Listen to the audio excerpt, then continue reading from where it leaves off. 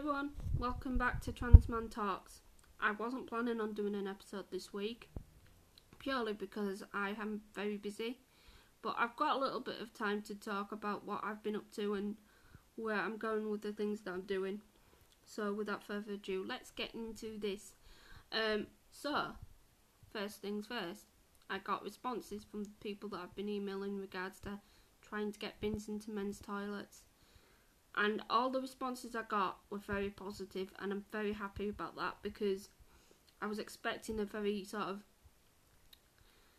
awkward response, but actually every single response I've received has been positive. They may not be able to do immediate action straight away, but the fact that they're putting steps in place is a big sign of positive action. So yeah, I'm really happy about that.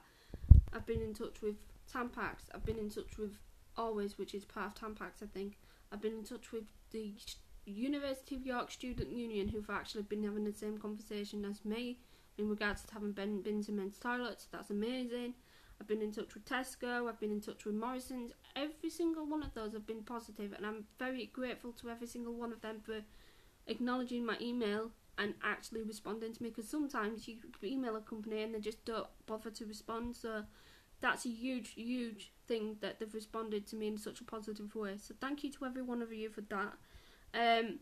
I've also been in touch with Rebecca Harland from the Selby District Period Project in Selby, obviously. And we had a conversation on Friday, I believe.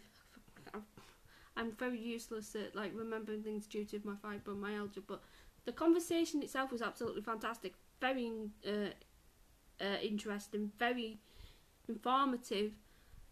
Please do check out Rebecca's project. You can find the group page, the organisation, on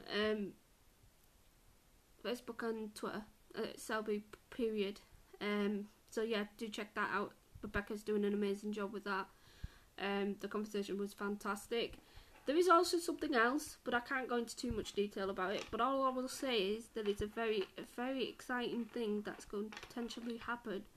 But like I said, can't talk any further about it, so sorry. Keeping you all on tenterhooks there. What else have I been up to? I've been obviously keeping on with Twitter and, advocating, periods and how trans men and non-binary people should be involved in that. I've also got I've been invited onto a podcast on Thursday evening. Not so much as a proper, I don't think it's a proper episode yet. I think it's like a tester one. So I'll be on that Thursday, Selby Big Local, talking about LGBTQ+, and also what I've been up to in terms of my advocacy and other things. So yeah, I'll be on that. I'm hoping as well that I'll be on a radio show on Friday, the Trans Radio UK. Sorry, pardon me, but I haven't got the times yet for that, so I'll keep you updated on whether that comes off or not. But yeah, check them out as well. They're on Twitter, Trans Radio UK. Lovely people there. Definitely check them out. Well, what else have I been up to? Oh yes, LGBTQ+ is happening on Wednesday. I've not been able to do it for a couple of weeks now, purely because of conflicts with different things.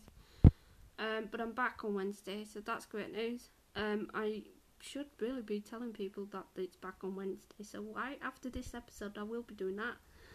There's also, on the 31st of March, it's Transgender Day of Visibility, and there's going to be an event happening from the York LGBT Forum to celebrate it or recognise it.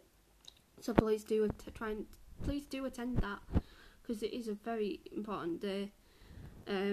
So yeah, do check that out, and also do check out York LGBT Forum too, because they do an amazing job in York and surrounding areas. They're absolutely amazing. A lot of the people there I know and adore. So yeah, check out York LGBT Forum. What else have I been up to? It's been a busy week. Yeah, I think that I've covered all those bases really.